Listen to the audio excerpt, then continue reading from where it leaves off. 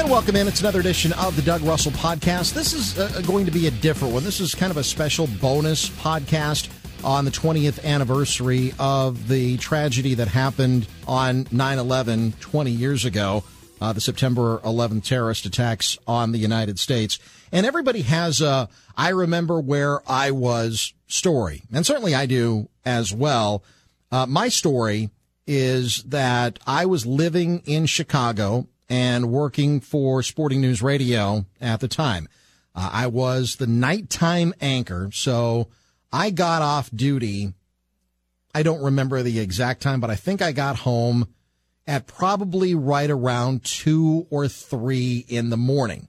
So that means that I was supposed to be able to sleep until about, I don't know, noon, 1 o'clock in the afternoon before beginning my day. Well, obviously, that didn't happen. We were a national network based out of Chicago, and my apartment, you have to understand, was positioned where if I walked out of my 14th floor balcony and looked to the left, there was the Sears Tower, or whatever they're calling it now. I don't even think it's called Willis Tower anymore, but you know, and the Hancock Tower is right there as well. That's to my left. To my right is O'Hare Airport. And there was a fog of war where you didn't know what was going to happen next.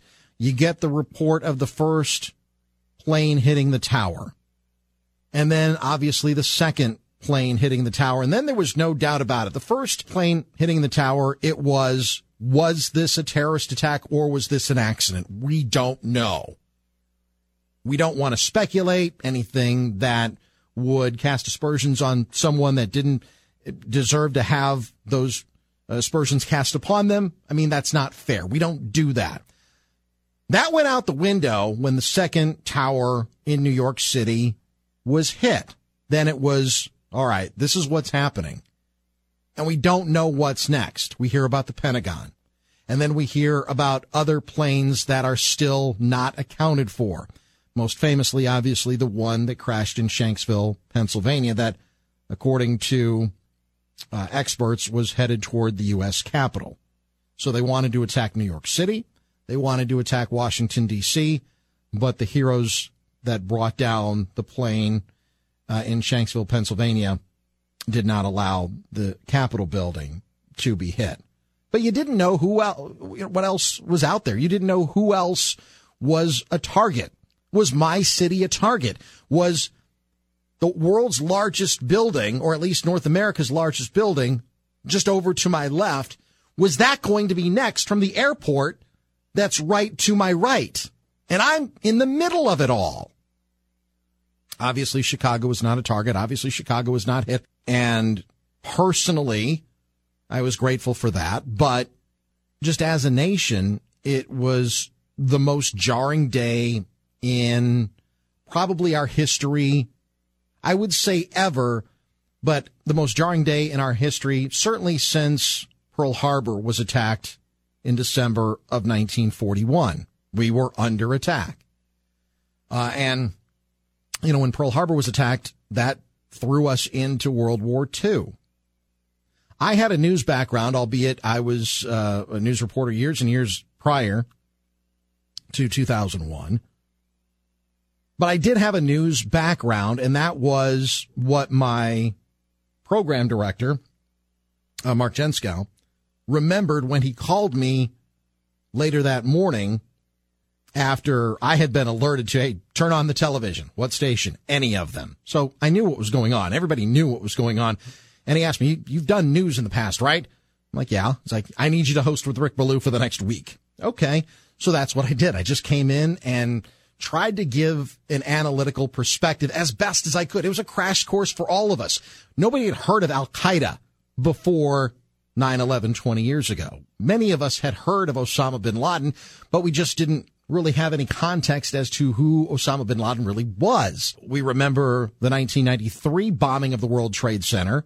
I remember because I was in New York City near the World Trade Center about a year later, remarking about, there's a bomb that went off in this garage underneath these two buildings. And these buildings held, and that's pretty remarkable. I remember remarking about that. And then just a few years later, of course, we all know what happened, and that threw us into a 20-year war. Everybody has a story like that. Some people were in class.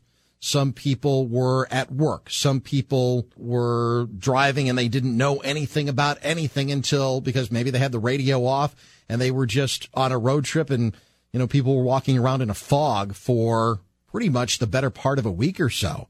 And I also remember living as close to O'Hare Airport as I did, you get used to the sound of planes. It just becomes the background noise. And it was so deathly silent in the immediacy of 9/11.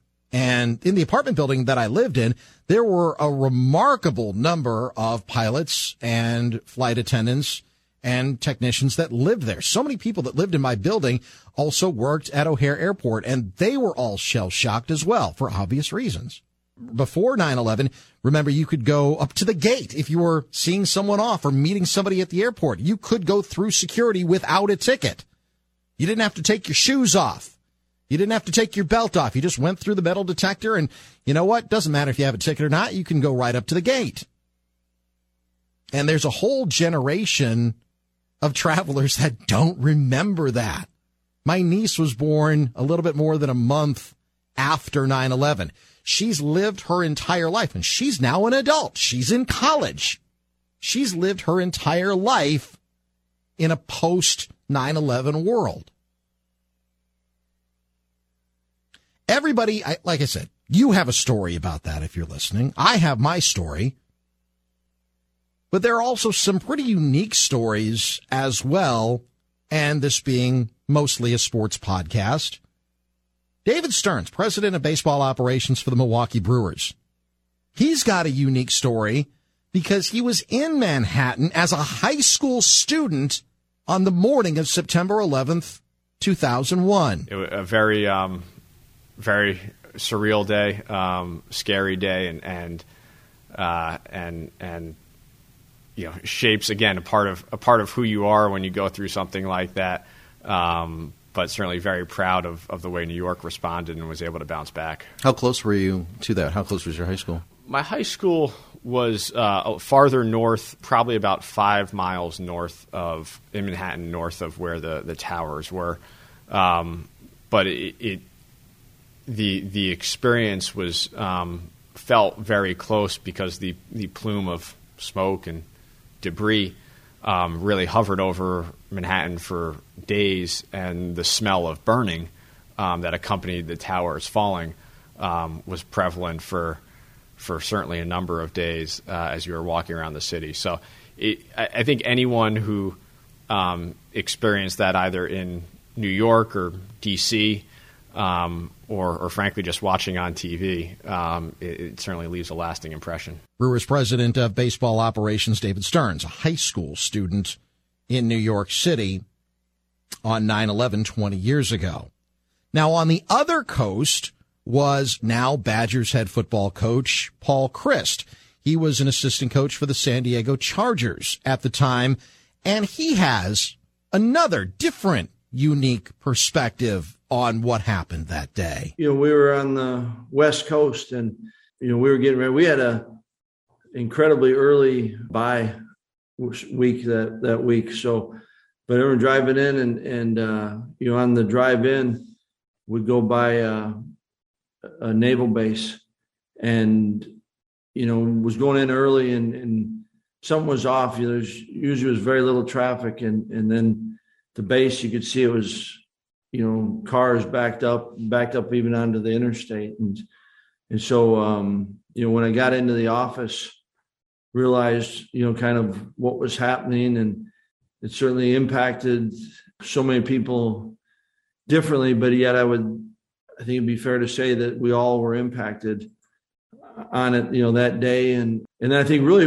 the day was more, for me, it was more, you were trying to process it all. I don't know if I took it all in and understood it. And then as time went on, it was scary. You didn't know what what all was going on or what was kind of the ramifications from it. And but you did find yourself touching base with those you love and care about. And then, kind of as you go on, you realize there were some people that, I had known and coached that were victims in it. And I thought it was really interesting when we went back and had the opportunity to play in the Pinstripe Bowl. And, my kids were really young and much like a lot of our players. And yet when we had the opportunity to go to Ground Zero and, how many years afterwards, and really there weren't many players or my own kids that had vivid memories of it, but how, that impacted them. And so it's, we all probably know exactly where we're at. A lot of times I think it's probably hard to recall emotions, that you felt certainly a long time ago, but not for me on that one. Badgers head football coach Paul Chryst on 9/11 20 years ago. 5 years ago, I had the opportunity to visit the World Trade Center site, the reflecting pools, went through the museum, which, by the way, if you're ever in New York City, I would say if you're an American, you have to go through this museum and learn what happened on that day 20 years ago. I think it's your duty as an American. I think it's your duty as a citizen of the world to go visit the 9/11 museum in New York City. Again, 5 years ago, I had a chance to visit the site of the World Trade Center, and I filed this report for WTMJ Radio. As you approach, the first thing that you hear is the water. 15 years after the most horrific act of terror on civilians in American history, what was once known as Ground Zero is now a place of contemplation. Brings it home again. The waterfalls at the footprints of the Twin Towers in Manhattan, intentionally designed to drown out the sounds of one of the busiest cities in the world. As a veteran, it's very humbling to see the names. I remember where I was, seeing the towers come down in uniform. That's Madison's Ryan Hudson, who served in the National Guard and was deployed to Iraq in the aftermath of 9/11, visiting the World Trade Center site earlier this week. He remembers that day 15 years ago well. I was actually in my office at the headquarters for the National Guard in Madison at my office, and all of a sudden there was a buzz going around. Everybody ran to TVs, and that's where I saw it. So, how has life changed in the last 15 years for you? Having been deployed to Iraq, served over there, come home, and now, readjusting to life, and then also looking at what we used to take for granted in traveling, and then our children will never know that. Standing here almost 15 years to the day after the 9/11 tragedy, one thing that you're struck by are the names. The names go on and on forever. I'm standing in front of Andrew H. Golkin, John Paul Bochy, Robert Douglas Eaton, Joseph P. McDonald, Cesar Amaranto Alvear, Tariq Amanullah, Joseph Amatuccio. Another thing that I'm struck by is how immaculate this memorial is. The entire park is absolutely spotless, and it's not by accident. My duties every morning is to come out to make sure the panel is clean. That's Brooklyn's Dwayne Robbins, part of the 9/11 Memorial Maintenance crew.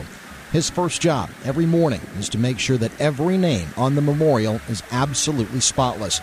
It's a job that means a lot more to him than just his daily work. To me, it's an honor because it's not just about my job and my money. It's about these people. They sacrificed the ultimate sacrifice. At the 9/11 Memorial Museum in New York City, Doug Russell, WTMJ News.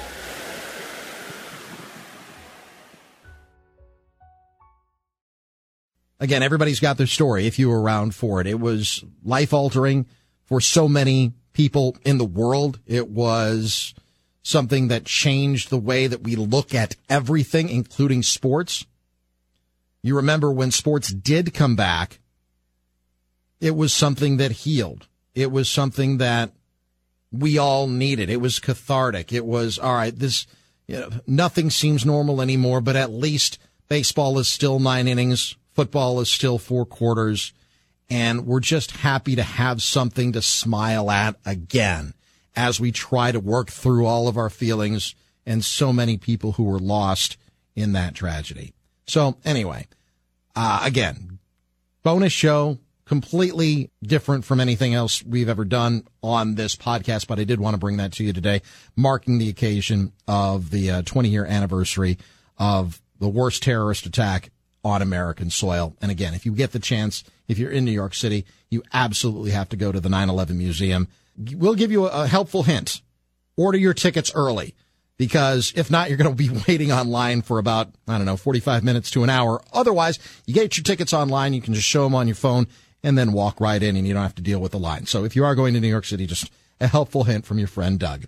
All right, that'll do it for this edition of the Doug Russell Podcast, special bonus edition of the show. Hope you enjoyed it. Hope you got something out of it. And what I developed this podcast for was sometimes just a way to communicate, a way to talk. And sometimes if you just have a story to tell, a podcast is a great way to tell it, I suppose. But we'll be back on Monday. We'll talk some sports on Monday. We'll have certainly a Badgers game to talk about and a Packers game to talk about and whatever else happens in the world of sports between now and then, right here on the Doug Russell Podcast. Thanks for tuning in.